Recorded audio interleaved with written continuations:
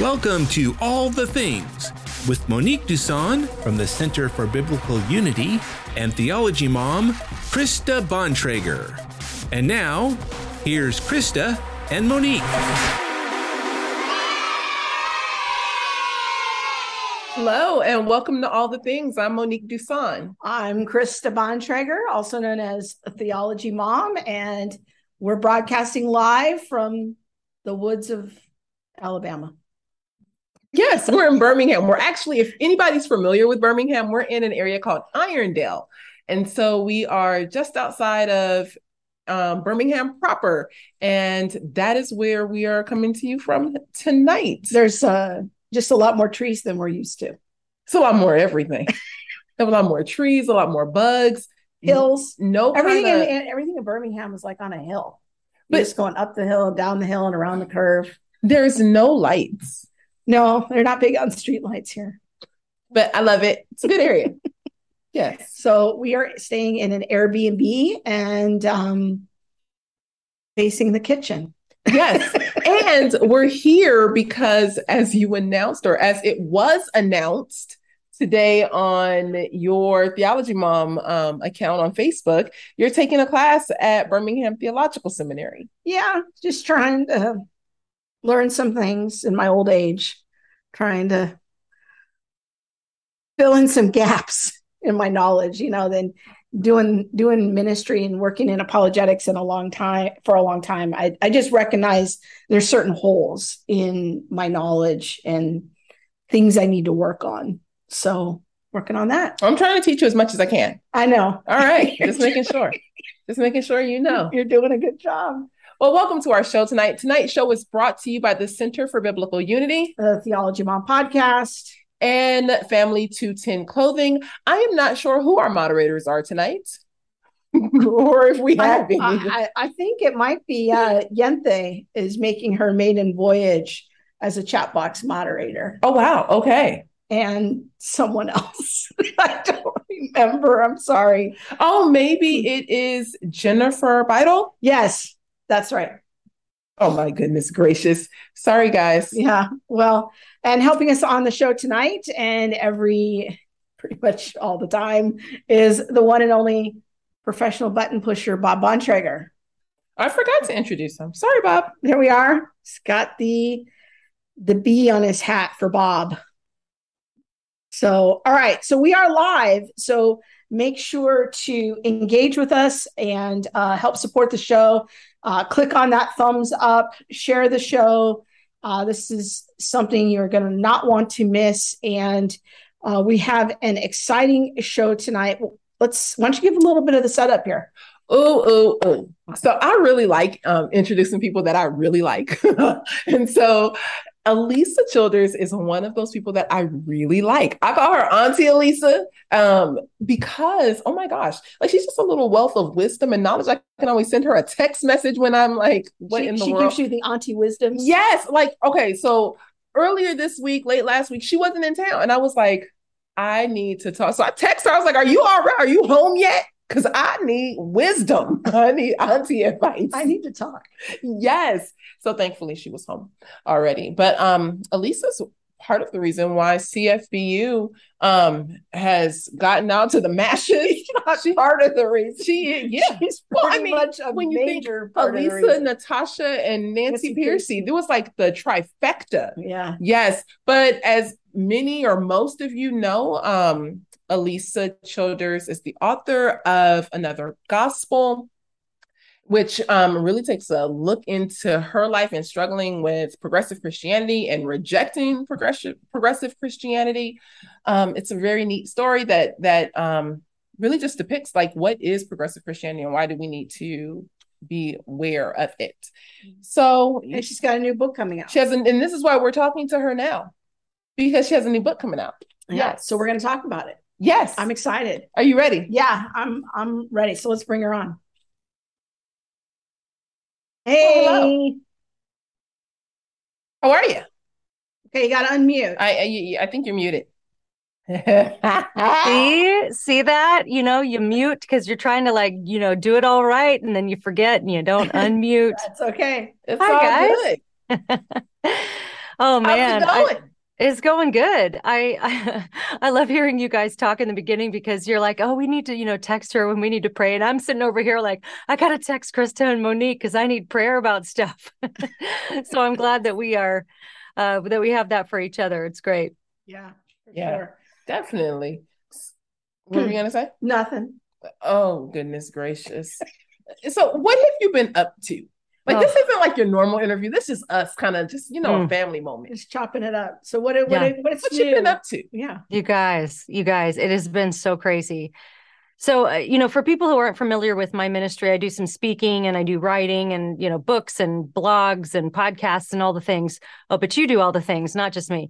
But, my husband was a road manager in country music for many years and just came off the road in December to come full time to help with the ministry that I'm doing. And so it's super busy right now, but it's so good because we're doing this together and it's like, it's kind of the first time in our marriage when we're both sort of home at the same time.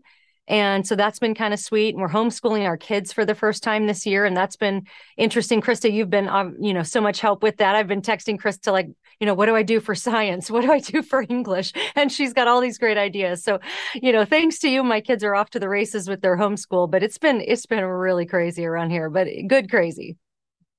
And your kids are absolutely awesome. They definitely have a special place in my heart. Yes, well, you are again. Auntie Momo to them. I mean, you're Yes. Auntie Momo, so you have a special place to them as well.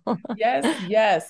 All right. So you have a new book coming out. Let's talk about the title and what got you into like writing this book. Yeah. Yeah.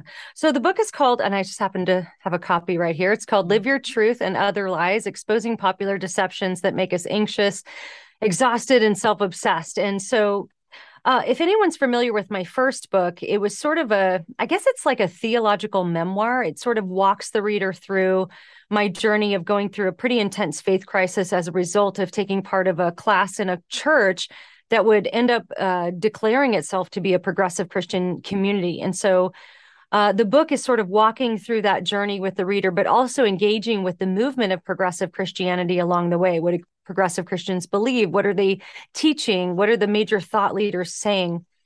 And so, in one sense, it was kind of theological in that I had to cover a broad spectrum of topics like the atonement, the gospel, the view of the Bible that progressives have. But there's this other sort of thing that's hovering around progressive Christianity, and that's the messaging that we see from major thought leaders that are presenting themselves as more of like this self-help kind of Christianish, you can be the best version of yourself kind of ideas. And so live your truth being one of those main lies that we interact with on the book. But there's sort of this emerging ideas, I think, in culture where culture has bought into two great lies. The first one being that humans are inherently good. I think that's the main message that my kids are facing when they engage with any media that's aimed at them. It's just telling them, hey, you're inherently good. Everything you're going to find inside yourself is something that's going to be beneficial to you and beneficial to the world. So you just need to unleash it. You need to find the gold inside of yourself and just kind of let that out into society. But then the other great lie our culture has bought into is this idea that truth is fluid, that truth isn't really absolute or objective, but it's something that's really relative to each person. And then when you put those two lies together, essentially what you have is this idea of live your truth. It's kind of like, hey, whatever I find inside myself is going to be good. So I just need to dig down, do some deep self-exploration, some self-help, some self-care, let all of that out and live my truth. And then the idea in culture is that's going to be a good thing for other people.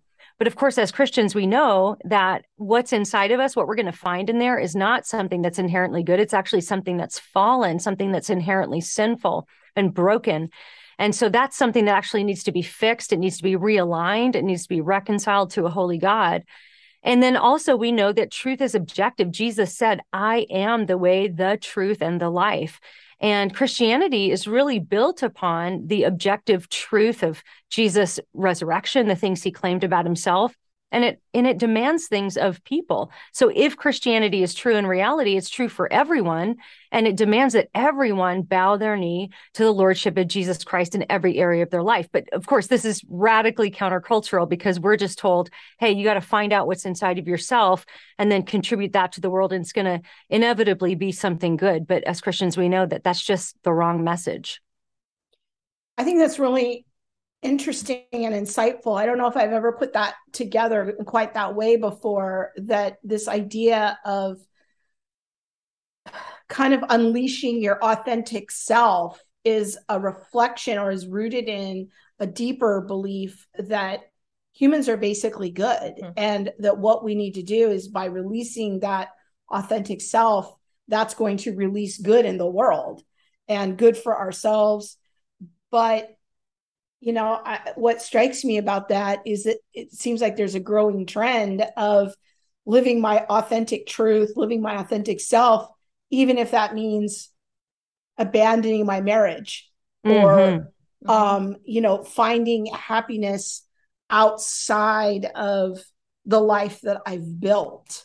I don't know, maybe if you want to comment on that, is that kind of connected to what you're talking about and how it shows up in real life? Yeah. In fact, what you've just touched on is one of the lies we talk about in the book. And one of those lies is the lie that God just wants me to be happy, right? We think, and I think even Christian parents can fall into this. Like, we look at our kids and we think, well, if they just have a happy life, if they feel satisfied in their marriages and in their situations, then that's the measure of success, right? I just want my kids to be happy. But ultimately, what we kind of dig down into in the book is that ultimately that's not really what God has for you. In fact, there is a great benefit that Christians can look to when it comes to suffering. I tell the story of my friend Maydeen, who spent 18 months as a refugee in Congo, in her native country of Congo, and just the absolutely just terrible circumstances that she and her family found themselves in constantly. And yet, at the same time, you see how God was working in their lives. You see the deep and rich, abiding joy that they all have, having had the opportunity to rely only on the Lord and nothing else. It's like nothing they can work up in themselves. It's nothing they can just, grasp onto from culture. It's really ultimately leaning on the Lord. And then that deep abiding joy that we have. But the fun thing in the book is that we swing back around and we say, actually, God does want you to be happy, but we have to define happiness biblically. And how the Bible talks about being ultimately fulfilled is when we are worshiping God, when we're in relationship with Him, when we're being sanctified. In other words, we're being made more and more like Him every single day. When we're in that process, that is going to produce the greatest amount of joy. But the cool thing is, as you alluded to, Krista, we can be in a marriage situation that isn't that happy. We can live in a town maybe that isn't the first place we would have chosen to live. We can actually be sexually unsatisfied. I tell this to women when I go speak at women's conferences. I say, you can actually be sexually unfulfilled and you're not going to die. Like, I know that the culture is telling you the opposite of that, but you're not going to die, because ultimately, as culture sort of places these various levels of importance on these different things like sexual fulfillment or marriage, or even having the right amount of kids, or that great dream job, or the big house, or whatever it might be. Ultimately, as Christians, what freedom to know that whatever situation that we're in, we can rely on the Lord. We can have a deep abiding joy in being in relationship with Him, and ultimately fulfilling our purpose, which is to worship God and being in His presence forever. And so it gives us, I think, it opens up our options so that when we're in situations that might not be what we dreamed of, we can rely on the Lord and have great satisfaction and great deep abiding joy in being in relationship with Him. And there was something that I think you and Krista were saying that reminded me of, I want to say it's Rousseau, who looked at humans as being just inherently good people. I think we see this playing out in the culture. A lot of his idea was, we are good people, and it is culture and, things outside of us that then make us bad, so to speak, or needing to be fixed. And I believe I'm getting the philosopher right. I believe it's Rousseau. But it's so true that we are, sinful people. And if you don't think you're sinful, I'm gonna tell you right now, I will admit I am the reason why we can't have nice things. Like I am that one. When you look out into culture, what are some of the lies or either pitfall stumbling blocks in messaging that you would say is enhancing this message of, you can find your own truth, you can be the best you, and then put that out there to create a better society? Yeah, well, I think you've nailed it on the head. It's like there's this big question right now, and I think where people land on how they answer this question is going to determine the trajectory of their life. And that is, do you think humans are inherently sinful, or do you think they're inherently good? And ultimately, that is going to determine where you're going to go politically, where you're going to go theologically, where you're going to go sociologically, psychologically, how you're going to parent, how you're going to, be in relationship with your spouse. That is the fundamental question. And right now in our culture, the number one message, I see this everywhere I turn, especially with all of the media that's aimed at my kids. My kids are about, we got 14 and 11. So right there in the middle of that Gen Z generation, and everything that's aimed at them is telling them, hey, what you have inside of yourself is perfect. It's good. You just need to kind of dig down in there and unleash that gold onto the world. But the problem is that, if you answer the question in the other way, if you know that you're inherently sinful, then you don't actually want to unleash all of that onto the world. There's something that has to happen in the interim, right? That's a problem that needs to be fixed. But one of the lies we talk about in the book is this lie, you are enough. And I always tell people, I make a little disclaimer, like if you have this stitched on a pillow in your house, or you have an I am enough tattoo, hang with me, don't get mad and walk away. Because here's the thing, these slogans that we're dealing with in the book, things like, you are enough, you're perfect just as you are, you should put yourself first, you're in control of your own destiny, you only live once, God just wants you to be happy. All of these are kind of like slogans that could appear to be kind of neutral. So if you're just taking them at face value, if you filter them through a biblical worldview, you can kind of make them make sense, right? But if you filter them through how the world intends them to be understood, really, these are not just ideas that fail on a common sense level, like on a logical level. But if you dig down to the bottom, they actually cause a great deal of spiritual rot and real devastation, really. Just think about the idea of you are enough. First of all, just on the common sense level, I remember I tell the story in the book of when I gained 80 pounds with my first pregnancy, and I had never experienced, just the weight, the physical weight on my bones of after giving birth to Dylan, and she didn't weigh 80 pounds. So I came home with all that weight, I don't know what I was thinking, like she didn't weigh 80 pounds, but I came home with all this weight. And not only did I have those kind of physical things to deal with, but also, and I've talked to her about this, and she knows that, I can kind of joke about this now, but she was a very unhappy baby. Like if she was conscious, she was crying. So our first, 5-6 months was really, really difficult. And I remember one time thinking, hey, maybe I can just take her to the mall and walk her around, and maybe that'll make her happy. But at 4 months old, I put her in the stroller, and it turns out she did not enjoy that. She did not enjoy being strapped into strollers or car seats or anything like that. And I remember just sitting down on this bench in the mall and just kind of having this meltdown moment where I was like, is this ever going to feel better? Am I ever going to feel like I'm a good mom? I felt like I was failing at every turn. And so years later, I saw a magazine article that said, to every exhausted mom out there, you are enough. And I thought back to that moment when I had sat down on that bench, just totally exasperated at my wit's end. And if somebody would have come up to me and said, hey, you are enough, I think I would have wanted to punch him in the face, right? Because I knew deep down in that moment that I wasn't enough. I couldn't figure out how to make my baby happy. I couldn't figure out how to be healthy physically. I couldn't figure out how to do things in the right way. And so to tell me in that moment, you are enough, that would have put a great burden on me. And our friend Allie Beth Stuckey, in her book, You're Not Enough and That's Okay, she made a really insightful observation where she said, the self can't both be the problem and the solution. Mm-hmm. And so I think when we tell people you are enough, it's based on the assumption that they're inherently good, but really it's not just that. We're putting a burden on them to where we're saying, not only do you have to search down inside yourself and find all the good there, but you have to solve all your own problems. Like, you're enough. There's nothing outside of you that you need to complete you or to fix you or to help you. Like, it's already all inside you. And I note in the book that that's a real burden to put on people. So that's just the common sense level. But of course, spiritually, we know it goes so much deeper, because we know as Christians that we are inherently fallen. We need a savior. We need somebody outside of ourselves. And the great news is that our savior, Jesus, lived a perfectly sinless life. So he is enough. He actually is enough. And he's better than we'll ever be. And so that's such great news, because the Bible talks about Jesus' righteousness getting imputed onto us, so that when God looks at us, he doesn't see our not enoughness. He sees the enoughness of Jesus. And Jesus is way better than we'll ever be. So that's really great news. But it's only great news if you know that you're a sinner.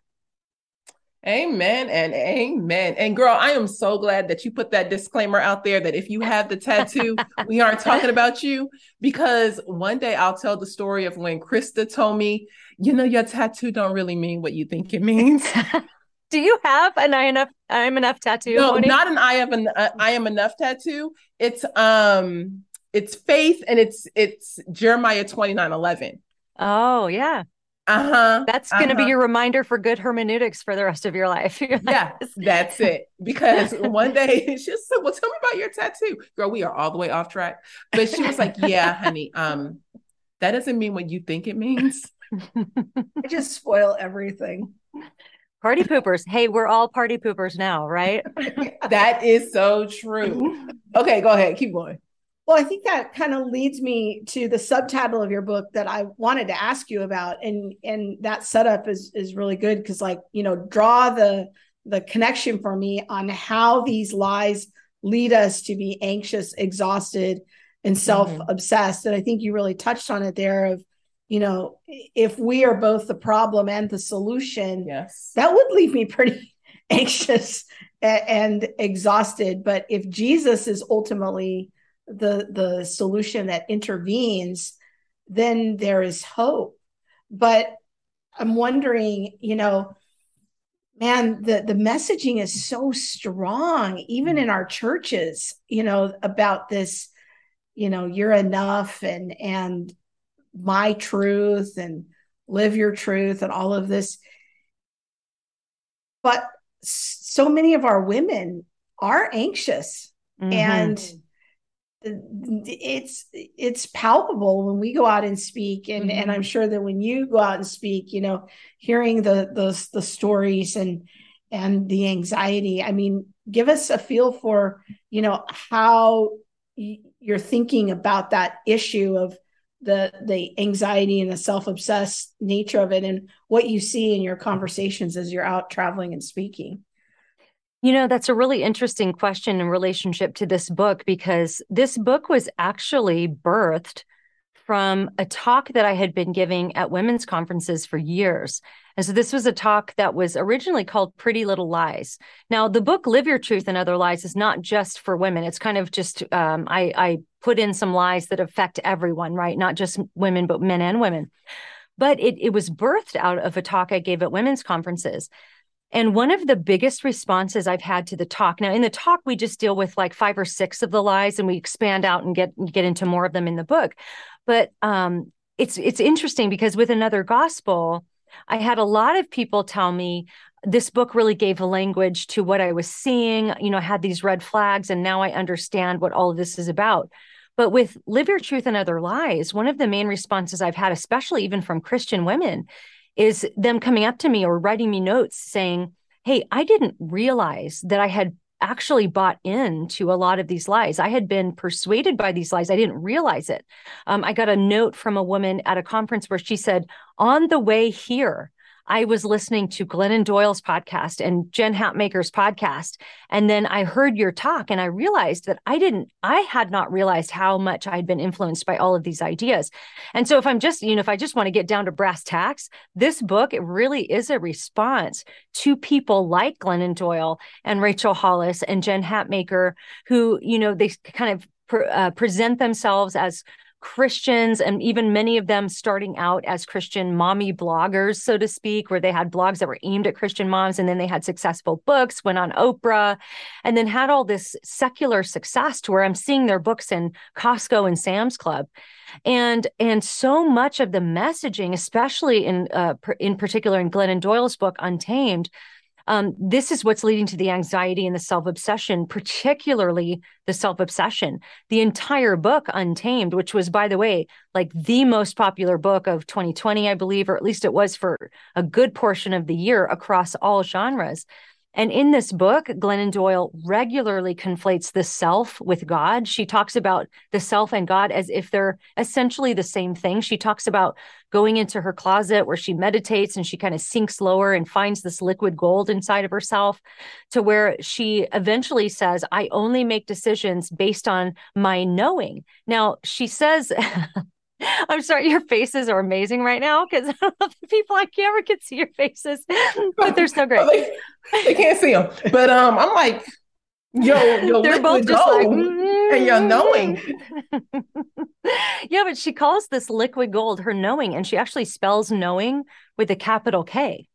And so there's sort of this like elevated authority given to this knowing that she finds inside of herself, to the point where she says, I now only make decisions based on my knowing. So if it feels warm, if it feels good, she says yes. If it feels cold, if it feels bad, she says no. And guys, this book is like, I mean, this might sound kind of crazy to some of our Christian listeners, but this book was, like I said, #1 across all genres, New York Times bestseller. This is a book that celebrities like Reese Witherspoon and Adele are saying, this book is like life-changing for me. And lots of Christian women have been swept up into this as well. And it gets so bad in the book Untamed that at the end, she literally ends the book by talking about, or she's sort of implicitly talking about God speaking to Moses at the burning bush, identifying himself as I am. And then she asks herself a series of questions. She says, Glennon, what are you? And she lists all these different things that she thinks she is. And then the entire book ends with her saying, Glennon, who are you? And she says, I am, I am, I am, 3 times, which I think is a strong inference to the Trinity. And she's essentially saying, everybody, hey, you need to worship yourself. Like you need to, God is already inside you and you just need to find him. In fact, in the book, I mean, many of your viewers may find this humorous, but she says, I don't care what you call what you find inside of yourself. She said she has a friend who calls it Sebastian. She said, you could call it whatever you want, but you just need to listen to it. And that's your authority. And so, I mean, I know it seems so crazy to us, but women in particular are buying into this in droves. I mean, this is like such a popular message right now. See, when I look deep inside myself, the only person I find is Patty Mo. Yeah. And I personally enjoy Patty Mo, but I wouldn't go to her for advice. Patty Mo will land you in jail. Or a fight in Costco, one of the two. Yeah. Patty Mo needs to be sanctified, just like Shalisa, that I call my unsanctified self that I find inside sometimes. She doesn't get to comment on social media very often. I keep her kind of quiet, but yeah, we keep Patty Mo off social media. Patty Mo is not allowed on social media. No. But I think you bring up a very interesting point, and it makes me think of a couple of things. One, you said that, and Krista said the same thing, that there are many women who grab onto this, and then you find it in your not children's ministry, but in your women's ministry. And, all of these people are now circulating Glennon Doyle around the church and all that. And I'm wondering, have you considered one, do you think women are more susceptible to this type of messaging? And if so, why? Well, that's the question. And I get asked that question quite a bit. And to be honest with you, I'm not sure. I'm not sure if women are more susceptible, because I actually personally know of men who have read Glennon Doyle's book Untamed, or even Girl Wash Your Face, and it has changed the trajectory of their life and how they view truth and God and themselves and all these different things. We need a doctoral dissertation. We need some research or a Barna study. Yeah. We should get on that. We really do, because at this point, it would just be anecdotal, but just even in my own ministry, I've had both women and men come up to me and say, hey, my spouse read, at least, I don't want to exaggerate this, there have been at least 2 scenarios where people have come to me, and one was male and one was female, saying, my spouse read Glennon Doyle's Untamed, and they've now left the family, they're living their truth, they're kind of going out to find their best life now, and they've left their family in the dust, and their families are just in their own personal hells because of the personal choices of just one member of their family. So it has, when I say that there's spiritual rot and devastating effects on people's lives and families, I'm really not exaggerating. I think some of these ideas that cause you to sort of turn inward, focus on yourself, particularly the lies that tell you that you should be, the first of your priorities. This was a big message in the Rachel Hollis Girl Wash Your Face book, where she says you should be the hero of your own story. You should be the very first of your own priorities. And she basically says, like, whatever your dream is in life, whatever it is, you need to just do whatever you have to do to make that happen. If the door is closed, kick down the door. If the windows are closed, break it and crawl through. I mean, she's just like, break into whatever you have to do to make your dreams come true. But I mean, I can just tell you from personal experience that the dreams I've had for myself haven't always been God's dream for me, right? They've been selfish dreams, or dreams of wanting success that God wouldn't necessarily define as success. And so I talk in the book about how I've given up on 2 big dreams in my life. One of them being a singer-songwriter. Like when I was younger, I had these visions that I would be singing and people would be, coming to God in droves. And I would have told you at that time, oh, my motives are so good, right? This is for the glory of God. I want to have all this big ministry that people will come to the Lord.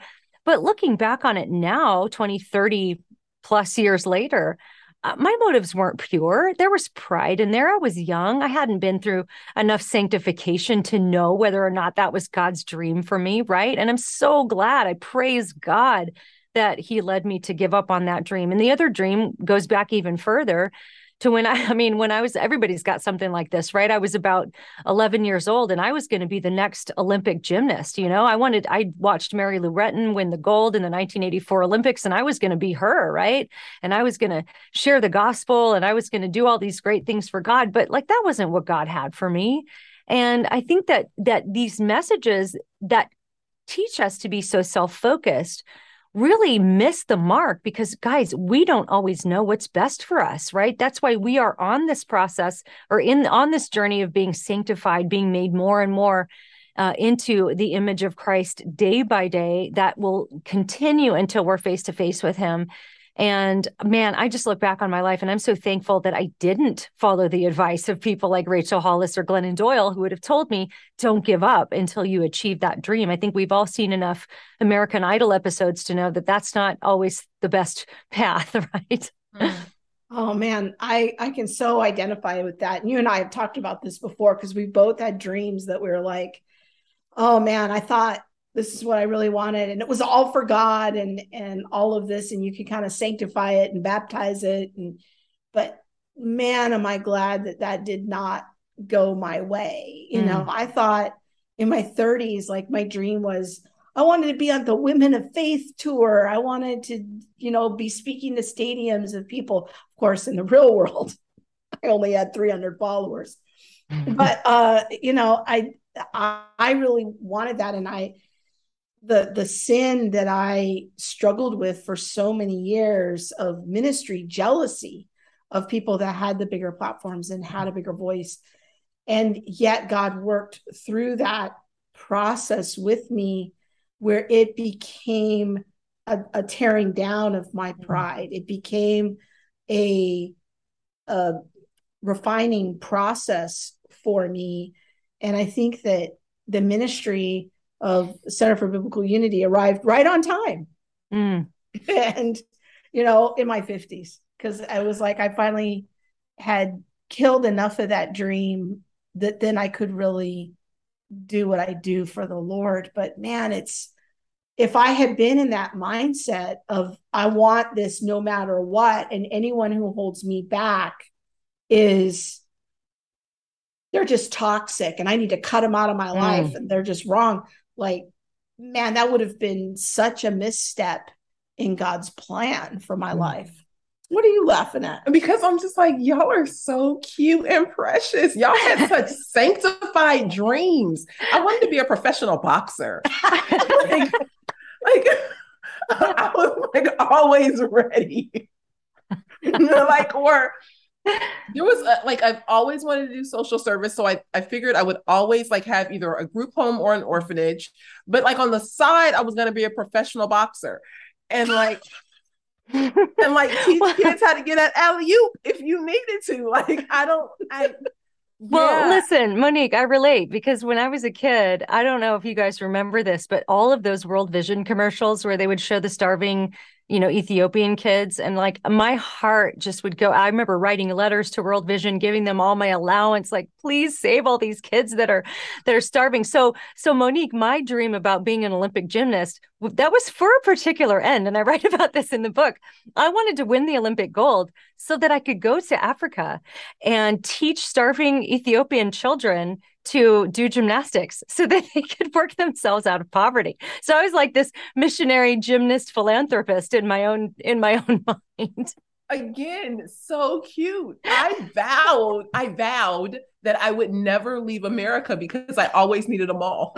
You are so precious. Like, yeah, I'm the reason why the family can't have nice things. But I think that it's great. We all have dreams, Mm-hmm. There's a question from Tiana on YouTube, and let me see if I can find it. Okay. Bob is from Tiana Walden, and she says, would apologetic ministries in churches help with curbing the desire for cultural approval? That's an interesting question. So here's what I think.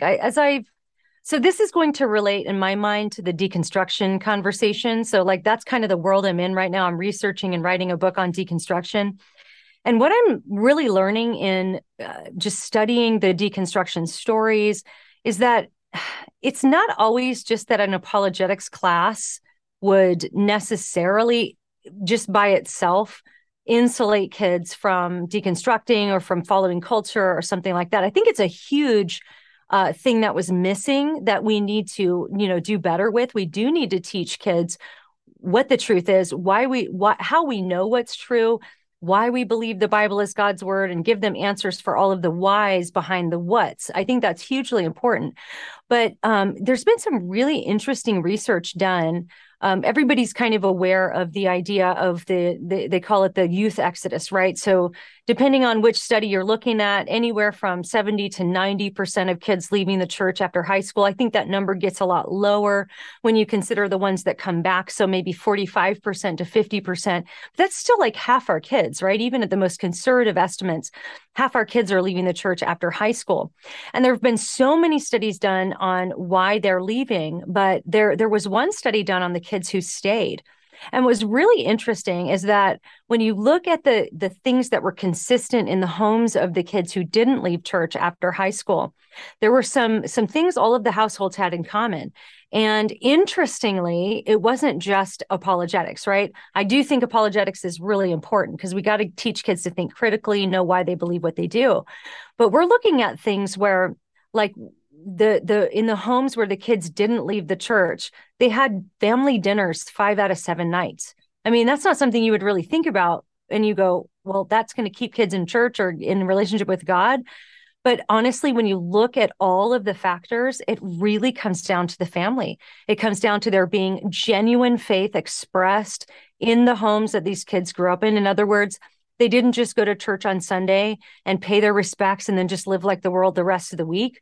They lived it out throughout the week. They had at least one, what they called, I believe it was called a faith encounter And that doesn't mean that the kid had some kind of big encounter with God in the week. It just meant that their family took time to read the Bible or to pray together outside of the actual four walls of the church. And so really what this tells me is that in the homes where the kids stayed, there was not a lot of legalism and there was genuine faith expressed. In other words, the parents were really living it out.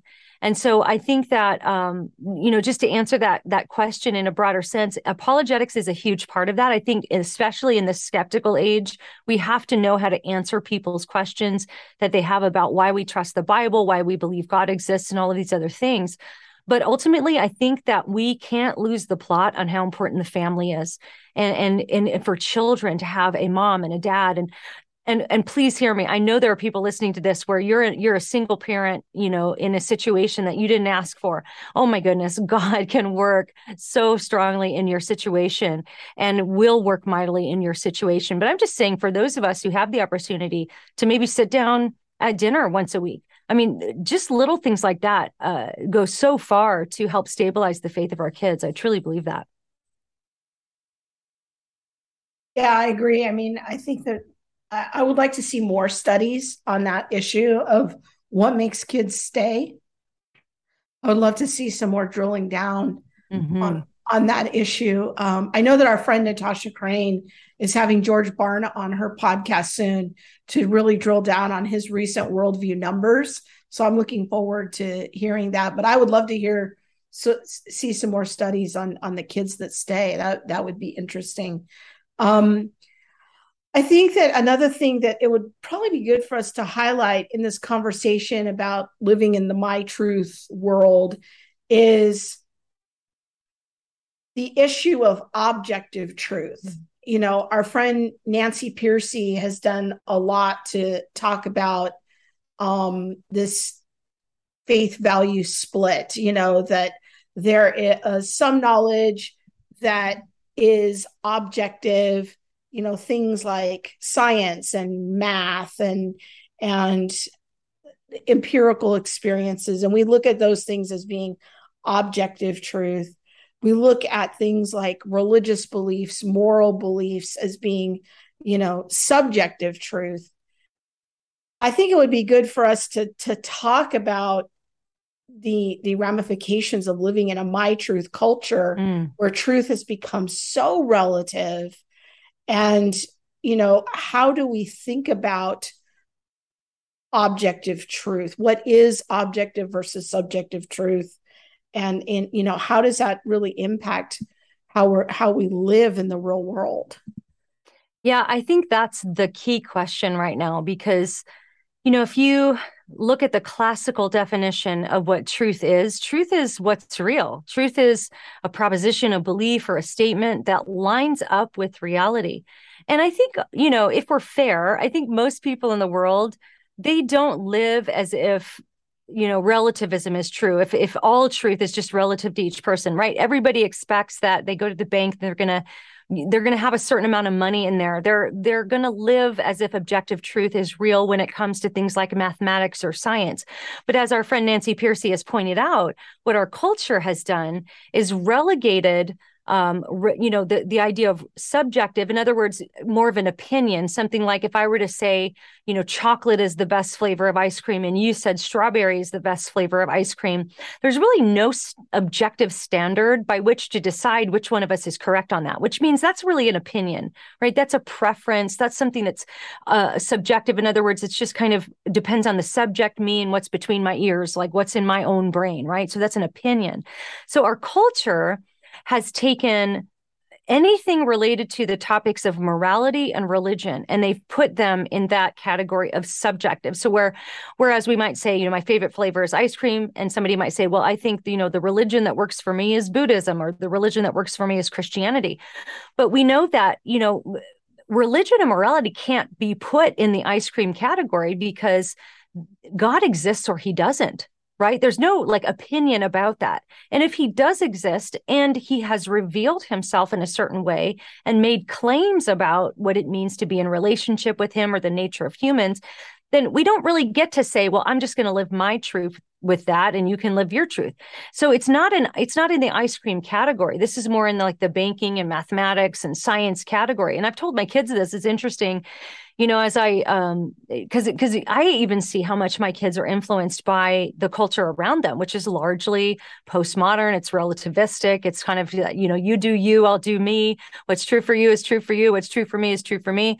That influences my kids, right? And so I remember having a talk with one of my kids and saying, Christianity is true. And my kid, I'm going to try to speak very broadly so nobody would know which one it is. But, my kid said, well, it's not like, people have their beliefs. I mean, I believe Christianity is true, but I'm not going to say for somebody else that they have to believe it's true. And then I responded to my child. I said, well, imagine if I taught you math that way. If I said, 2 + 2 = 4 for you, but for me, it could mean something else. And I'm not going to tell somebody they're wrong that 2 + 2 = 4. So my child said to me, well, but I mean, Christianity isn't like math. And I said, oh, it's exactly like math. It would be totally irresponsible for me to teach you that you can believe 2 + 2 = 4, but it's fine if everybody else believes that it equals 5, right? That wouldn't be right. That would actually be wrong for me to say that it's okay, you can come up with whatever answer you want. And I said, Christianity is exactly like math because it's true or it's false. And that's the thing, that's the claims that Christianity makes about itself that's so different than any other religion. I mean, if you think about all the other religions and the way they originated, you have, Islam with Muhammad in the cave getting the revelation of the Quran, or you have Buddha sitting under a tree, or you have, all the various ways some of these philosophical systems and religious systems have come to be. And ultimately, they don't make claims to objective truth. They basically say, here's a way to live your life that will make your life better. The eightfold path to enlightenment in Buddhism. It's like eightfold path. Yeah. You have all these things you do to get practical effects, but there's not really a claim to objective truth being made, whereas Christianity does make those claims. And so that's the thing I try to tell my kids, and I try to explain even in this book, is that Jesus is who he said he was, or he's not, right? This is the big argument C.S. Lewis came up with. Either he was telling the truth, or he was crazy, or he was lying. And then, of course, people have added to that now and said, well, or he was legendary. He didn't even really exist. But one of those things is true, right? He either was who he said he was, or he wasn't, or he was crazy, or he was something else. But if he was who he said he was, then we all have to deal with those claims. And so that's why objective truth is so important for Christians, because it's not just a philosophy. It's not just a way to live your life. This is making claims about reality itself, which gets to the heart of the very definition of truth. That's so good. And if people want to check out kind of a more technical answer to that question, we did a show about 1.5 years ago with a philosopher, our friend Aaron Preston, on My Truth. And he walked us through all the 20th century history of philosophy and all that, which is, kind of in the backstory of everything that Elisa just said. Elisa's version is like the everyman on the street. This is how we see this show up in our churches and on the soccer field and, at PTA meetings. This is, for the regular people, but that's so good, because when our religion and our moral values get relegated to the place of just being an opinion, that's where things can get really off the rails pretty quickly in our conversations with people. I think things have gotten off the rails pretty quickly. I mean, when you think about, just subjective truth and what's true for me, that is everything I feel like we're seeing right now in our culture. Yeah. When we talk about pronouns and gender ideology, when we talk about race, it's all about, well, what's true for you right now. We're dealing with, and I think we talked about this a little bit behind the scenes, of comments on Instagram and things like, well, that's true for white people, but this is true for Black people. Well, no, at some point we have to understand that Christianity offers an objective truth, that the 2 + 2 is going to equal the 4. And that is regardless of skin color, of, whatever your gender is or things like that. We have a question on Facebook. Is it Facebook or YouTube? Well, I'm sorry, it's on, Jennifer put it on YouTube, but it's on Facebook originally. Okay. I believe it's from Amy Burks. Hey, Amy. She says, how should we biblically focus on being faithful in commitments you've made and goals you may have for your ministry or personal dreams, as opposed to what these books present? And how do you discern if your dreams are prideful or truly what God would have you do? Yeah, I mean, that's the big question, right? That's the big question, isn't it? It's the big one, right? So our friend TC Cannon wrote a great book about this called Lord, Where's My Calling? And I thought she really did a great job of getting to the heart of where I think we can get hung up sometimes. I think so many of us grew up in the, just in spiritual environment where we were like, oh man, I got to find my big calling, right? What's my big calling in life? And what I think TC points out so brilliantly in her book is that we actually, as Christians, we all have the same calling, and that's to glorify God wherever we are. So she compares it to a vacuum cleaner. She says, a vacuum cleaner, the point of a vacuum cleaner is to suck up dirt. And if you're a vacuum cleaner, you're going to suck up dirt, whether you're in a palace or whether you're in a shack, right? That's your job. You're going to do that. So as Christians, our job is to glorify God. And I just, I'm still working through a lot of this, but I personally think that there's a lot of detrimental and really bad theology to be found in the idea that I've got to, determine for myself what this real specific vocation God has for me is, because you know what? Vocation can change. I can tell you how much it can change, going from gymnast to singer-songwriter to girl group singer to stay-at-home mom to blogger to podcaster to YouTuber to author. I mean, it's just changed a bunch of times. And when I look back in all those seasons, God used me for a particular purpose in the season I was in the situation I was in. And if we get so hung up on one specific thing, I think that can actually become an idol in our lives as Christians, where we can say, hey, this real specific idea of what I have for myself and what God wants me to do, if that doesn't happen exactly as I envision it, then I'm somehow falling short or I'm not obeying God or something like that. Whereas I kind of wish that all of us as Christians would have more of the mentality of, hey, I'm going to wake up today and I'm going to be faithful to God. I'm going to read the word. I'm going to try to get his word in my heart. I'm going to try to minister to whoever he puts in my path today. And of course, being sensitive to the guidance of the Holy Spirit in your life, if he's leading you to particular ends as that may go. But ultimately, not to put so much pressure on ourselves to have this big thing we have to do. And I always tell this story because I just love it so much. But I have a friend who loves apologetics and loves young people. And you know what he does? He's a high school janitor. And he sees that as a beautiful opportunity to be able to disciple high school kids, to get to know them, to be in their environment. But he's cleaning toilets. And let me just ask you this, like, what kid grows up saying, oh, one day I want to clean toilets for Jesus, right? That's not usually the big dream we all have for ourselves. And I think that reveals our our self-motivation sometimes is we have the real glamorous dream in our minds. But ultimately, I mean, this guy is content and he's happy, he's smart.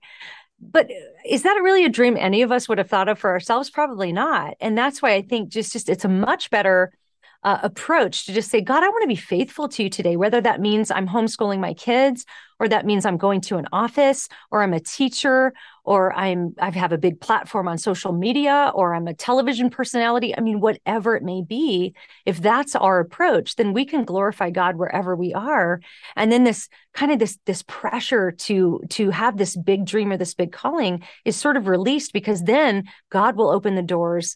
And then we can walk through doors as they open, but we're not like kicking them down as all these self-help books tell us to do. Yeah, I think it's such a good word. And just to add to that, I'm now in the season of my children are grown. And as I look back on what I learned in those seasons when my children were small, I guess my advice to young moms is I know the culture tells you that you can have it all, but that's a lie. Mm. It's just a lie. And you can't have it all. But whatever season that you're in, like an older woman told me when I was in my young 30s, she gave me some really good perspective. And so I'm going to share this with everyone, is that this was helpful to me. Maybe it'll be helpful to one or two people listening. Life is full of many seasons. Enjoy the season that you're in. And there's going to be hard seasons. There's going to be really good and peaceful seasons. There's going to be mixed seasons. There's going to be seasons of refining if you really are focusing on learning how to obey the Lord in the middle of the difficulty. And there'll be seasons of great reward for that obedience. And it's just you can't. I know the feminists are here to tell you that you can have it all, but you can't. And there's things that will probably never be a reality for me because I chose to stay home and be with my kids and homeschool them. I'll probably never get a full-time job as a professor.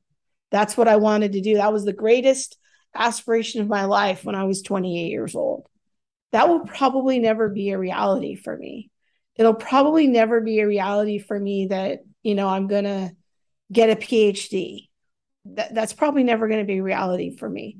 I chose to stay home and be with my kids and, work very part-time for many, many years.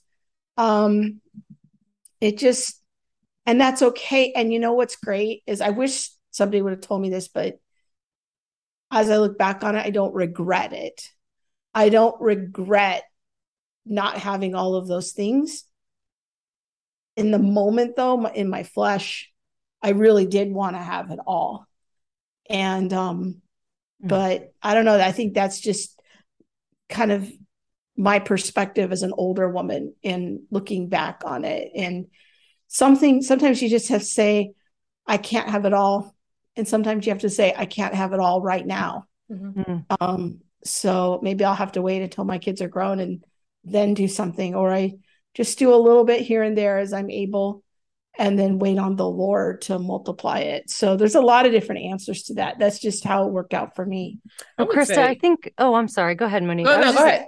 I was just going to say, I think what you just said, Krista, is so important because people even ask me, they'll say, how do you do everything you do?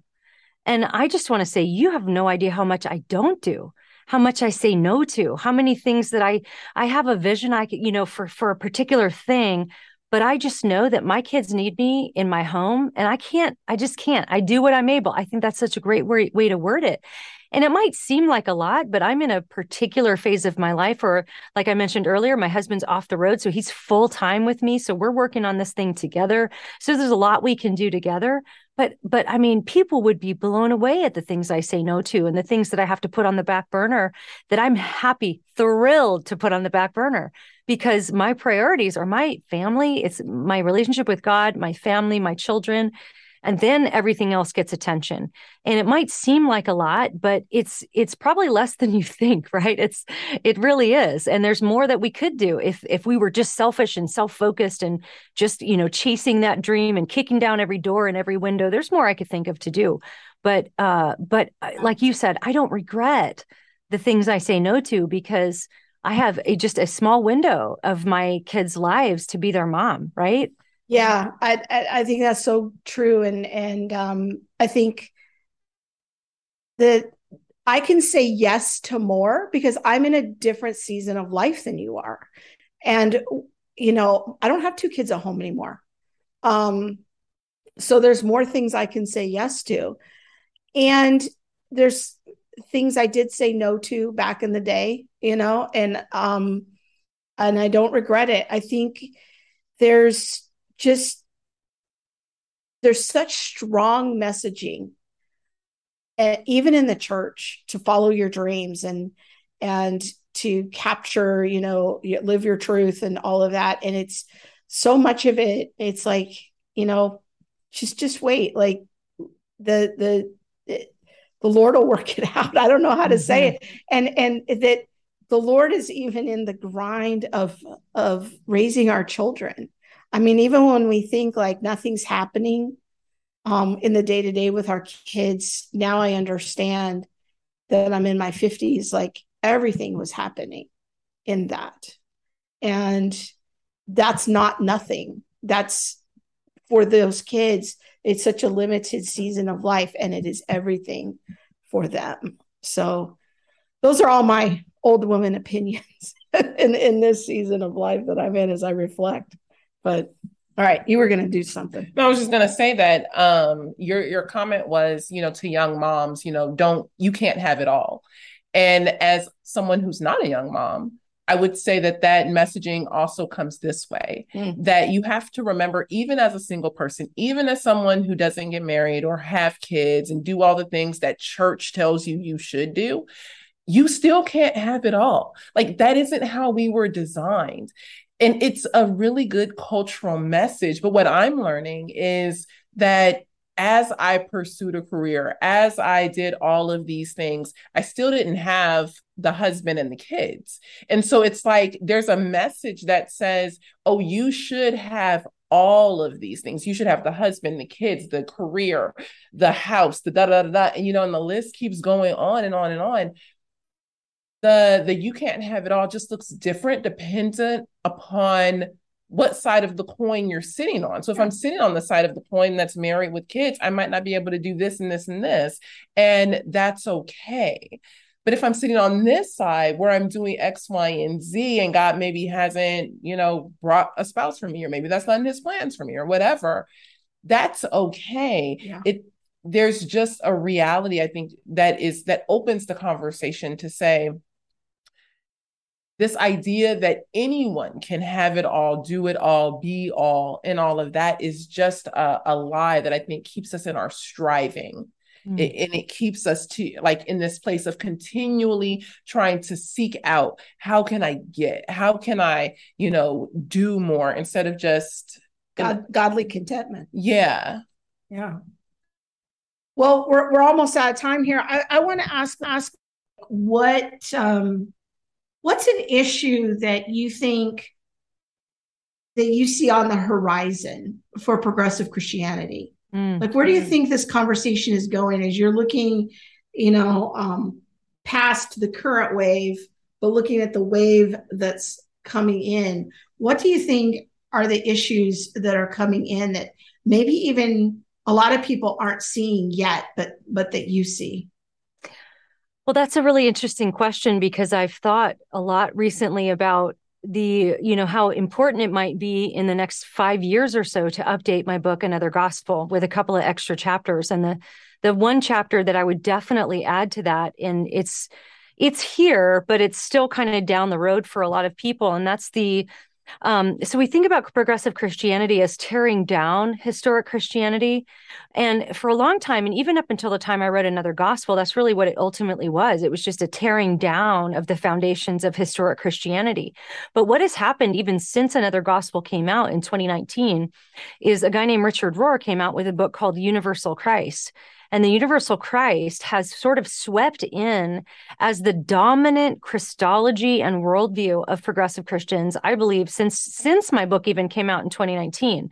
So whereas it was just kind of more of a tearing down, and you land where you land, more in a deconstruction kind of sense, now it seems there's a building back up with a worldview. I mean, the Universal Christ is going to answer all of the big worldview questions. I don't think it answers it satisfactorily, but they're going to answer who we are as humans, what's wrong with the world, how does it get fixed, where we're going when we die. All of these things are being answered in this worldview of Universal Christ, which essentially separates Jesus and Christ into two completely separate entities, with Jesus becoming more of an example or a model of the human and divine, coexisting in the same body. But ultimately, we look to Jesus, according to the universal Christ, as this model where we can accomplish the same thing.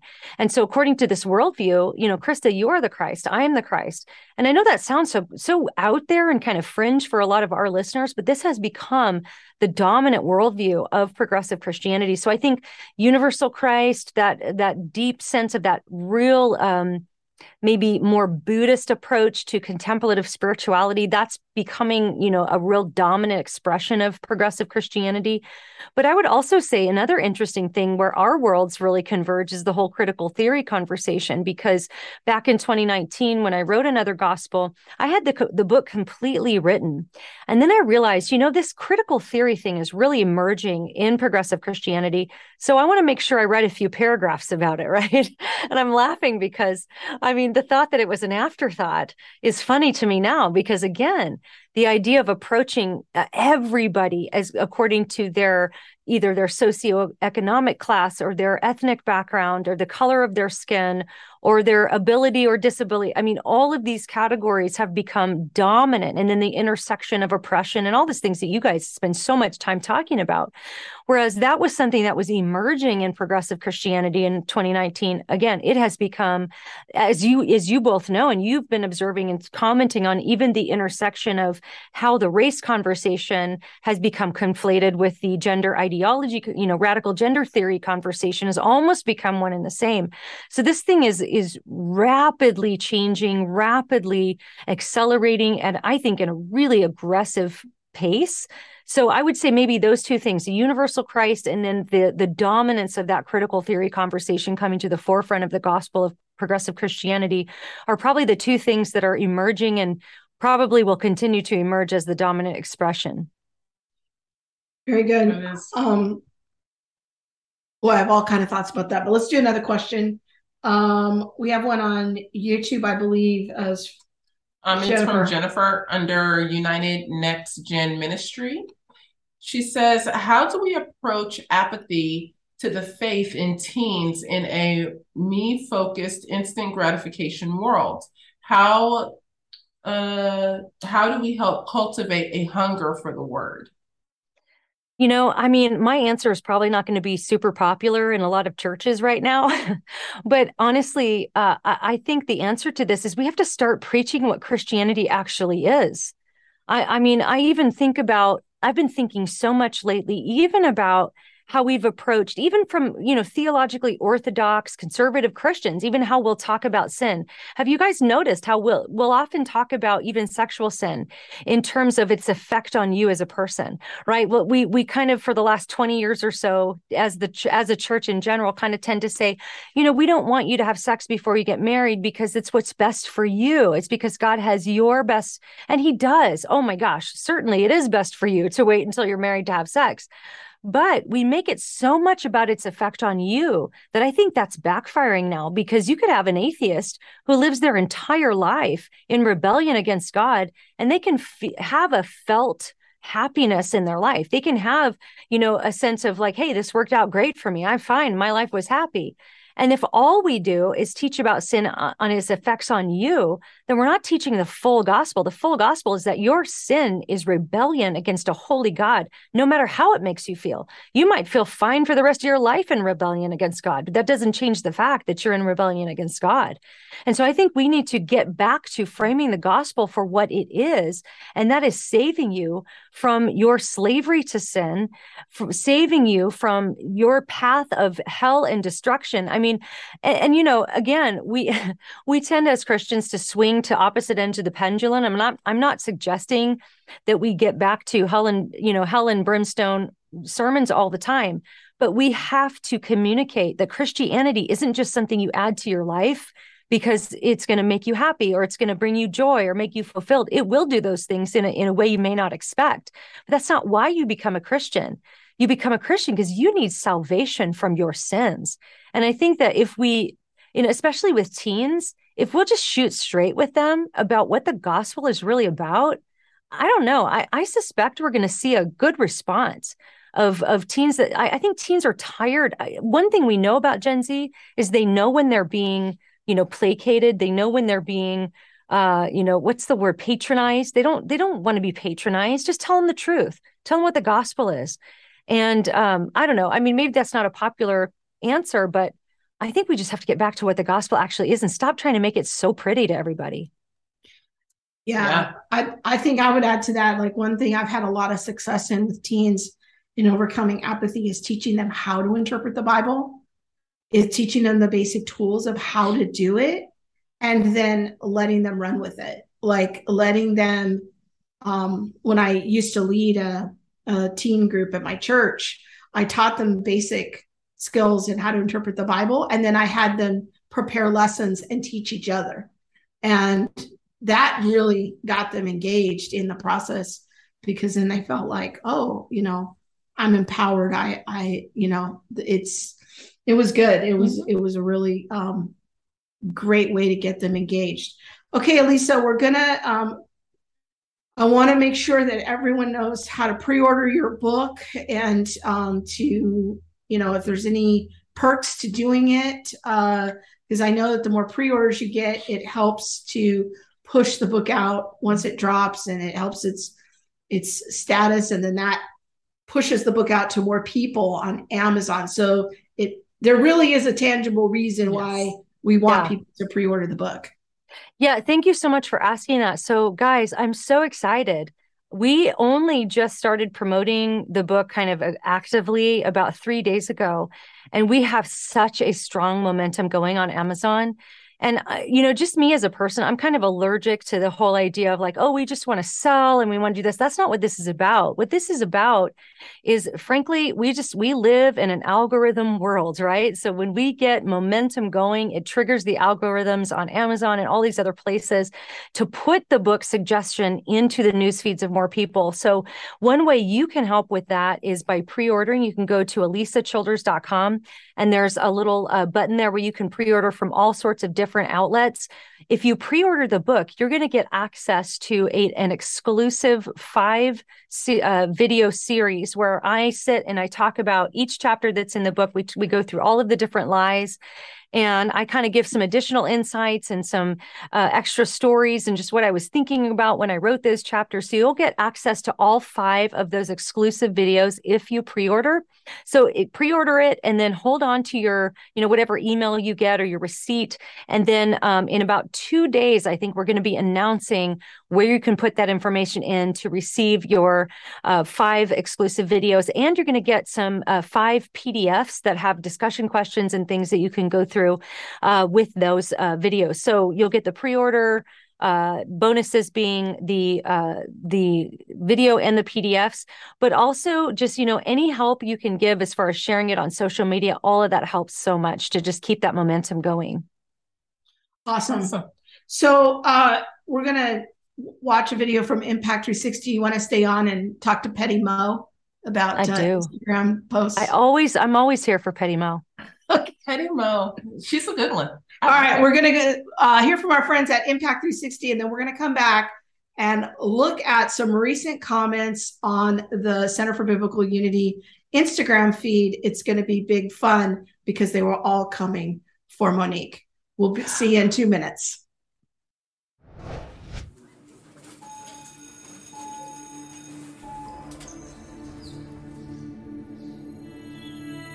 Everywhere I looked, everything I read, all the things the world told me about who I was, what I should like, it was all there. The thinking had been done for me. But what if you can't shake the feeling that you are destined to be something else? Someone else. Someone other than just popular. Or unpopular. The smart one. The jock. The Christian. The sinner. In the world today, how does anybody know who? Or what to be? Or what to even know?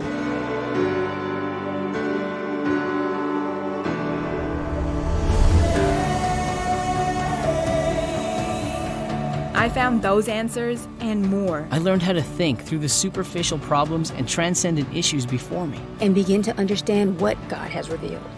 and why faith is not blind. What I believe in my heart from my experiences.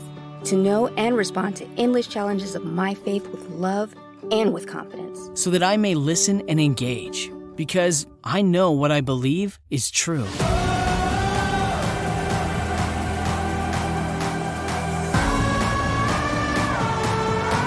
A community where you are transformed in your character as you discover your identity in Christ.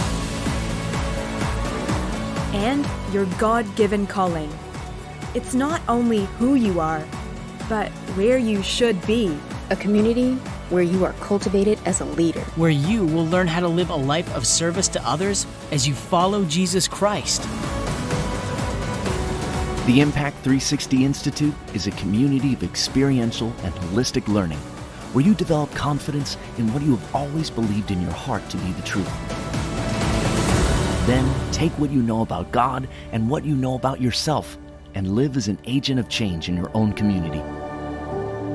Know Jesus more deeply. Be transformed in your character. Live a life of kingdom influence.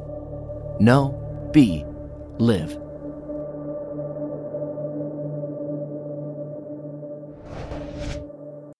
All right, we're back, and we want to say once again, thank you to our friends at Impact 360. We're going to be there in a few weeks. October 4th or 5th, something like that. So if you think that they might be some help to you and your family and your discipleship efforts, go check them out. They have a gap year program.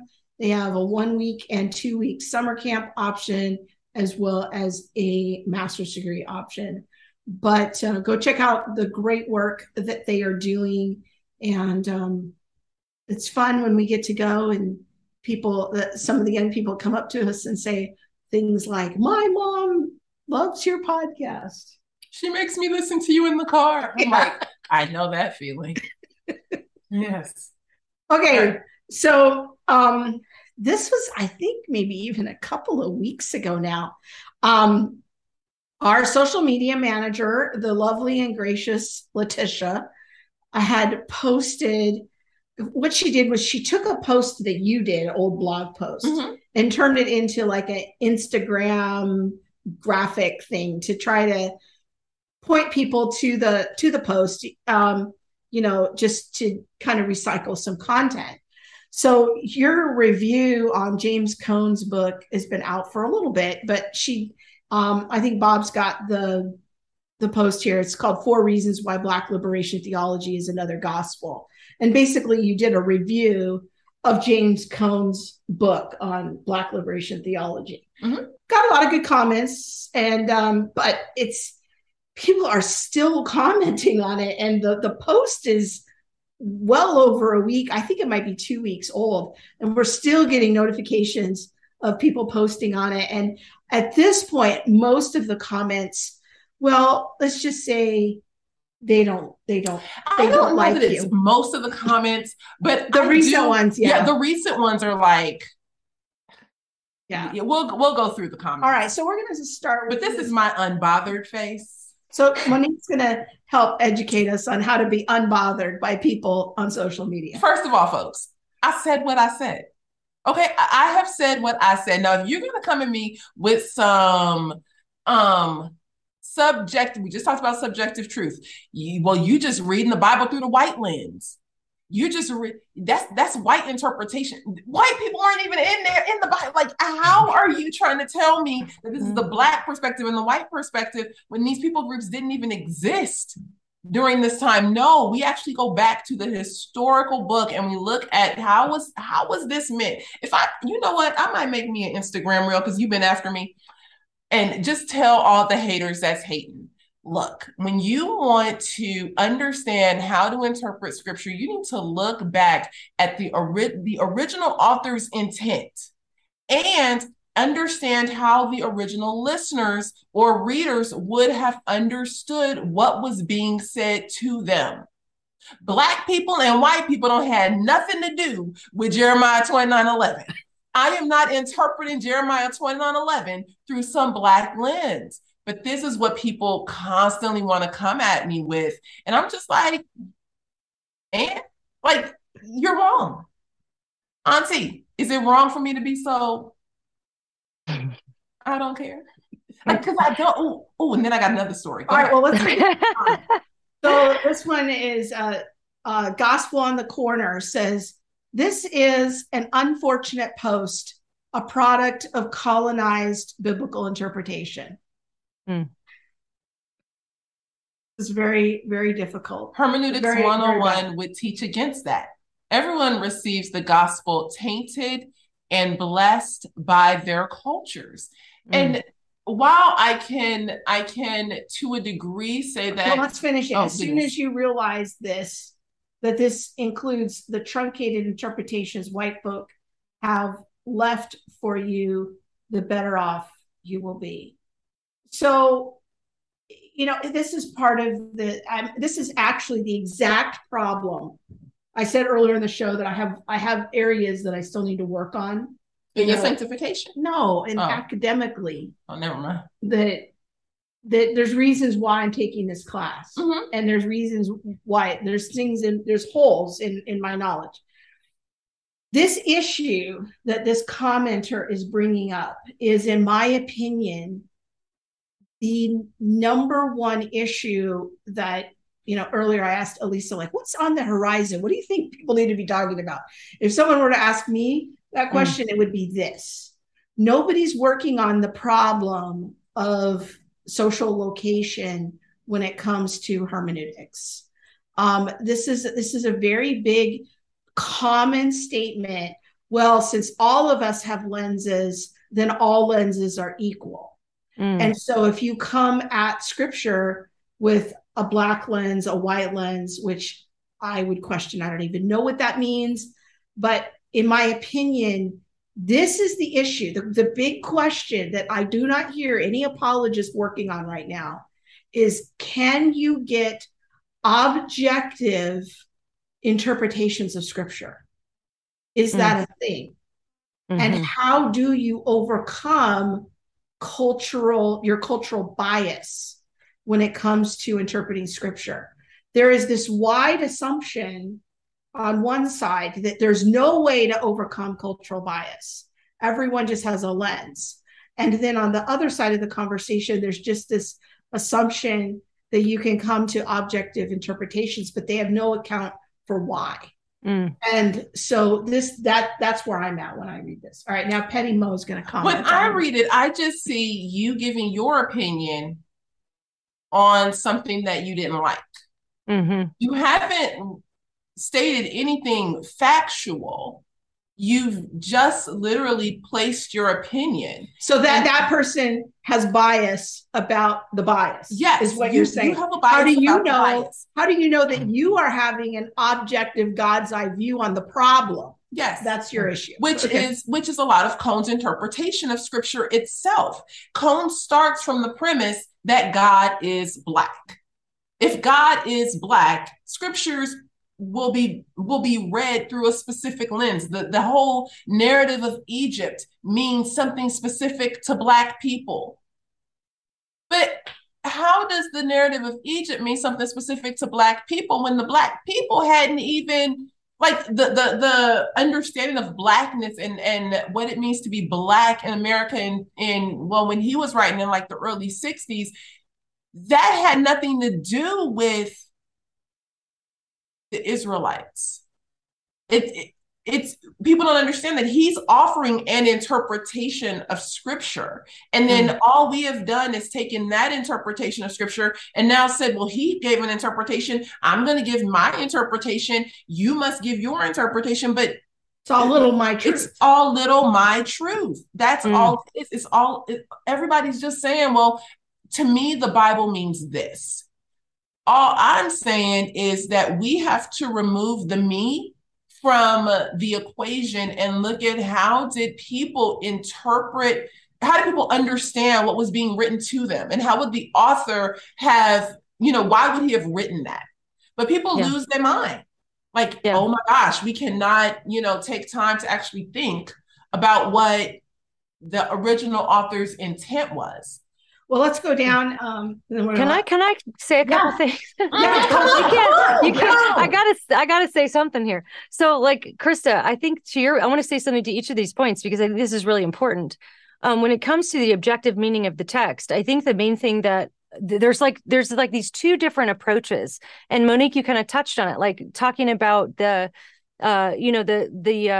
Israelites in Egypt, and how that might mean something sort of specific, or maybe even have a more meaningful sort of application for, say, a Black person or something like that. That's really a different question even than what the objective meaning of the text is, because there is an objective meaning of every text. This blows people's minds when I say this in conferences. I'll say to people, did you know that there's only one correct interpretation of every single Bible verse? And even in conservative churches, people are looking at me like, wait, what? And I no, I don't claim to know what it is in absolutely every case. I'm fallible. But my goal and your goal should not be to just, rush to the application, but we should first try to figure out what the author intended to communicate. And for that, we have words, right? That's the best we've got. But since the 60s, we have the deconstruction of text. And I bring this bell all the time, but that's because I think it's a huge bell that people don't realize is ringing. And that's the Jacques Derrida bell, right? He was referred to as the father of deconstruction. He didn't believe that words could be pinned down to singular meanings. And so therefore, the intent of the author had no more bearing on the meaning than the interpretation of the reader or the hearer, right? So that's what everybody's doing now. And so we're like, to take your example, Monique, of how the story of the Israelites in Egypt might mean something, or it might even, I would grant, have a meaningful application for a Black person, but it's not going to mean something different than it meant originally, right? So here's an example. I'll swing this into my own context. When I went to the Cross-Examined Instructor Academy in 2016, I had this amazing experience where J. Warner Wallace and Frank Turek were just affirming me, and they were saying, you need to be doing this. And I hadn't even started a blog yet. And really, that was the springboard that led me into apologetics. And I'll never forget going back to my niece's house. I was spending the night at her house, and that scripture of Mary being, after she got the revelation that she was going to be the mother of Jesus, saying she treasured all these things in her heart. Now, that passage came to my mind. And it sort of had a special application to me in that moment, because I remember relating with it and thinking she treasured all these things in her heart. It was like there's so much I couldn't communicate to people, but I was treasuring them in my heart. Now, at the same time, that doesn't mean that verse means that Alisa Childers was going to have this moment, in Southern California where she, that's not what that verse is about. Right. So we have to keep the objective meaning in view. And then there can be different applications for someone's individual journey or what they might relate with. And that's where we can learn from each other, certainly, but it can't divorce itself from what the text actually means. And so I think that's the biggest thing where, Krista, I'm with you. I wish somebody would do some really good work on this, where I think so many Christians, we do need to get, somebody to do some PhD work or something in that topic, but also just even on the lay level, I think the average Christian needs to learn the difference between interpretation and application. Those are two very different things. And I have a whole theory that what's happening right now in a lot of discussions about race and justice is actually not an interpretation problem. It's an application problem. And can somebody name, and put it in the chat if you know the book, because we have a lot of informed viewers, but I can't think of one book that discusses how to get solid applications, that not all applications are equal. And this is where I see so many of the big Eva voices who are on the other side of the conversation, and Monique and I on race and justice. A lot of times their exegesis is really solid, but where it goes off the rails is in the application. And so that's a whole other issue. But it is. Yeah, it is. All right, I want to read a couple more comments here and then let you guys talk some more. All right, Bob, if you scroll down to the just keep scrolling down a little bit more, little more. Right. Oh no, that one looks different than mine. Well, all right, keep going. Okay, never mind. I'll just read it. This is from Jenna Cowens. Because the white perspective is the only one that counts, right? Foolish content. My thing is foolish comment. Why, if you think that the Black perspective is so right, why don't you just run with that then? Like, if there's these 2 perspectives or 9 perspectives or whatever, why are you so bothered that I'm elevating the quote unquote white one? Why don't you just live your life happy with the perspective that you believe in? That is what I really wanted to say in my spirit and heart. But instead, I think I put something nice like, truly, there is only one lens to interpret scripture. But y'all. We had someone come on, Joy's in the middle. Joy in the middle. Like Joy in the middle. She's a socialist. She's a Christian socialist. That's precious. So she had a long comment for you. Yeah. No, this post was not helpful. Again, opinion. I would strongly encourage you to read Frederick Douglass. Yes. We like history at the Center for Biblical Unity. Yes. I seriously doubt you are knowledgeable enough to have a legit understanding or critique of liberation theology. And why is it that if you disagree, then all of a sudden you stupid? Like, why can't I be intelligent and just disagree? So maybe you actually do understand it. Maybe I do. You just disagree with it. There does seem to be a bit of an assumption that, well, you're not qualified. I'm not qualified. I'm not Black. I'm not whatever.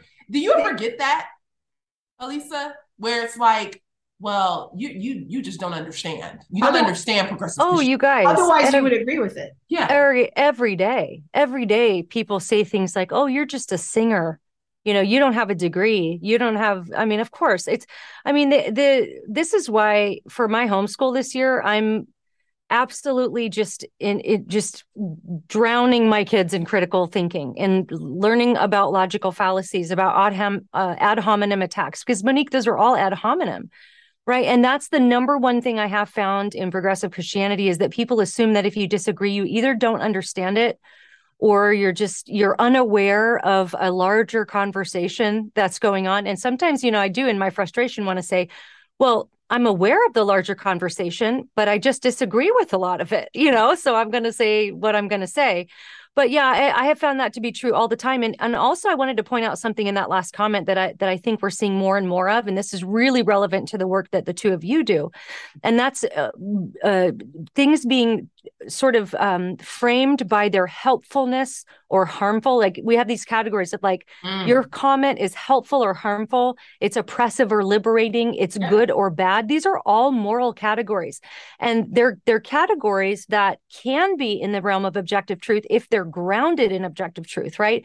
If we know what's objectively true about morality, then we can know what's good or bad, helpful or harmful, oppressive or liberating. But if we remove the category of objective truth and we're only assessing claims based on what we personally, according to our own sort of instinctive, moral compass, think are helpful, harmful, oppressive, liberating, good or bad, then that's just moral relativism. And I think that's where our culture is at. People are not assessing claims. Like nobody's interacting with what you've said by saying, hey, Monique, appreciate your perspective, but here's where I think you've gotten this wrong. This is where I think you've made a factual error. This is where I think you've misunderstood Cone, or this is where I think you have mischaracterized No, they're not saying that. They're saying this isn't helpful. This is harmful. You're stupid. You don't know what you're talking about. You're just caught up in whiteness or this or that. So I think that's where we're at in culture, though. This is why this whole live your truth thing is such a big topic, because people don't know how to assess claims anymore based on objective truth. Yes, and I would say, in addition to that, when you look at this harmful, oppressive, like your language is harmful, this is oppressive, this is damaging, this is traumatic. I'm surprised no one used the word traumatic on there. That is all a part of this whiteness conversation, because it groups everything together with, the idea that this white way of thinking, and I put that in quotes, like, that there is a white way of thinking and that the white way of thinking is oppressive and the white way of thinking just brings more damage to society and things like that.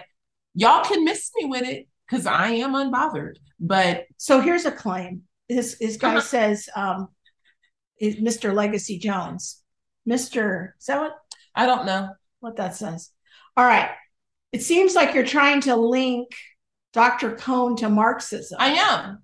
I wasn't trying. This is yet another disingenuous take on critical race theory. No, it isn't. Which is a dishonest bearing false witness that happens. So we can look and this is where I just wish he says he's a Black Christian who's done 2 decades in racial reconciliation. This post is not in good faith. It's not a good faith introduction to liberation theology. Liberation theology isn't solely Black either. I mean, he maybe he doesn't know. Well, I don't believe that I ever stated that liberation theology was solely Black. Liberation theology actually started in South America. So no, it's not solely Black. But you are saying that Cone is linked to Marxism. Cone is linked to Marxism because liberation theology has Marxist roots. I do link critical theory to Marxism because of Hello, the Frankfurt School. So I just wish that people would come with like data, like facts, like bring your receipts that do not link Cone to like liberation theology, even though his book is Black liberation theology, and that doesn't link liberation theology itself to socialism or Marxism and all of that. Like Petty Mo was looking for receipts. All right, one more. K Murph, really? 898. It's unfortunate that a center that claims to support unity is demonizing other Christians who study scripture through a different lens. We all have a different lens and culture that we view the Bible through.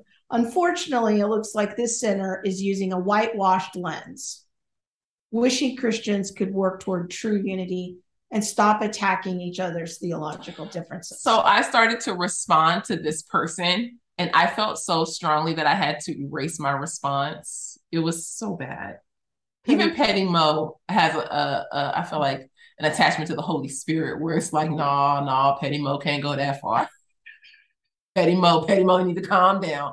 But it's like, you do recognize that you're coming on our page and like doing the very thing that you're accusing me of doing, right? Like, can we talk about that? Or is that not on the table? You know what I mean? But that's okay. What say you, Auntie?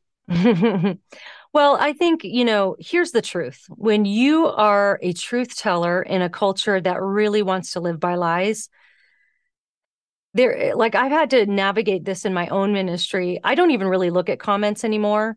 If something is important enough, my people will bring it to my attention. Like if I've made a factual error, this actually happened a couple years ago, maybe a year ago. I'd made a video where I had a factual error in there and somebody brought it to my attention. My people brought it to my attention. You know what I did? I took the video down, I corrected the error, and I re-uploaded it. And I was thankful. I was thankful for the correction. I always want to make sure that what I'm saying is accurate. And if I've gotten something wrong, I want to know about it. But I've also found that some of this stuff can be such a distraction because I think that the enemy of our souls would love to get us totally distracted in the petty, stupid things that people are saying to try to derail the truth. And so if something comes into my news, like if a comment comes to my attention that is making claims about me or something like that, I always, every time, no matter how petty it seems, no matter how mean it is or abusive it is, I always stop. And the first question I ask myself is this true? Is this true about me? Am I doing X, Y, Z? Am I doing that? Am I, guilty of whatever they're saying?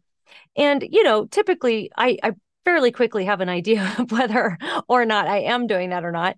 And if I know before the Lord and before the people I'm accountable to that it's not true, man, I just move on and I just try to insulate myself. And I don't really read a lot of it, but I will leave it up. And the reason I leave it up, and I've told people this at conferences, I say, look, I guess I'm in one sense, I don't think I'm nearly as controversial as you guys are. And some of the, the work that you're doing in the race conversations, because that's just such a hot button topic. But I always tell people, just go take a little gander in the YouTube comments of my page, because what's coming for me today is coming for you tomorrow. Right. Are you ready? Are you ready to be called all these names? Are you ready to be, for people, like Monique, you are constantly being called, you're just propping up whiteness or you're this or that. And, like you have to know who you are. inside of yourself. And so I think all of us need to do that. Like, look for what's coming for Monique and Krista today, because it's coming for you tomorrow. Mm-hmm. And what's coming for me today is coming for you tomorrow. And so we just need to be ready to stand, I think. Yeah. Yes. Gosh, I do not like engaging with social media because there are the things that it can bring out in me. But, I do think that there is a degree of I said what I said. And if there's something on there that someone brings to my attention, much like you're saying, like, hey, look, I actually think that you were wrong in this, or this probably should have been said better, could have been said, differently to be more helpful. I will definitely look at it. I will definitely consider it. I have had people DM me and say, hey, look, coming at you in love and, really just want you to consider this. And it's really, those people have helped change my mind, complete strangers. So it's not a thing of, just being prideful and being like, I said what I said. But on the other hand of that comment, it's like, I can't be shaken and moved and stirred in my emotions every time somebody comes for me and says, well, you just whitewashed, or you just, a this or a that. You can call me what you want. Though the names are going to come, you have to be ready for the names to come. Good. It's true. Word. I mean, right now it seems like the number one way to shut down a conversation is just to call someone a racist or call them a Christian nationalist. It's those two things. If you just call somebody one of those two things, you can effectively shut down most conversations. And it's going to take people like us saying, you know what, it's not going to shut down the conversation. Sticks and stones. You can call me whatever you want to call me. I know who I am. I know what I am. And let's continue to talk about these things and speak truth, Yes. Well, hopefully that'll encourage some people in their own social media engagement, that it doesn't have to always, you don't have to respond to everything. Not everything needs a response. Nor do you have to sink down into the depths of despair and depression just because somebody called you a name. All right. It'll be what it is. Well, thank you, Elisa, for hanging out with us tonight. Thank you. Great to see you, and looking forward to getting your book. Pre-order it. Go do it. Yeah, and you guys have copies coming to you. I think they're coming out this week, so you should have those soon. So, yeah. Great. Can't wait. All right. Well, I'll text you after this. Of course. Okay. Yes. All right. All right. Everyone Bye, have guys. a good night. God bless. Thanks for listening to All the Things. Be sure to subscribe to our website at allthethingshow.com and find us on YouTube, Facebook, Instagram, or wherever you stream your podcast. Be sure to hit that subscribe button and the bell so you'll receive alerts when we post new shows. We'll see you next week.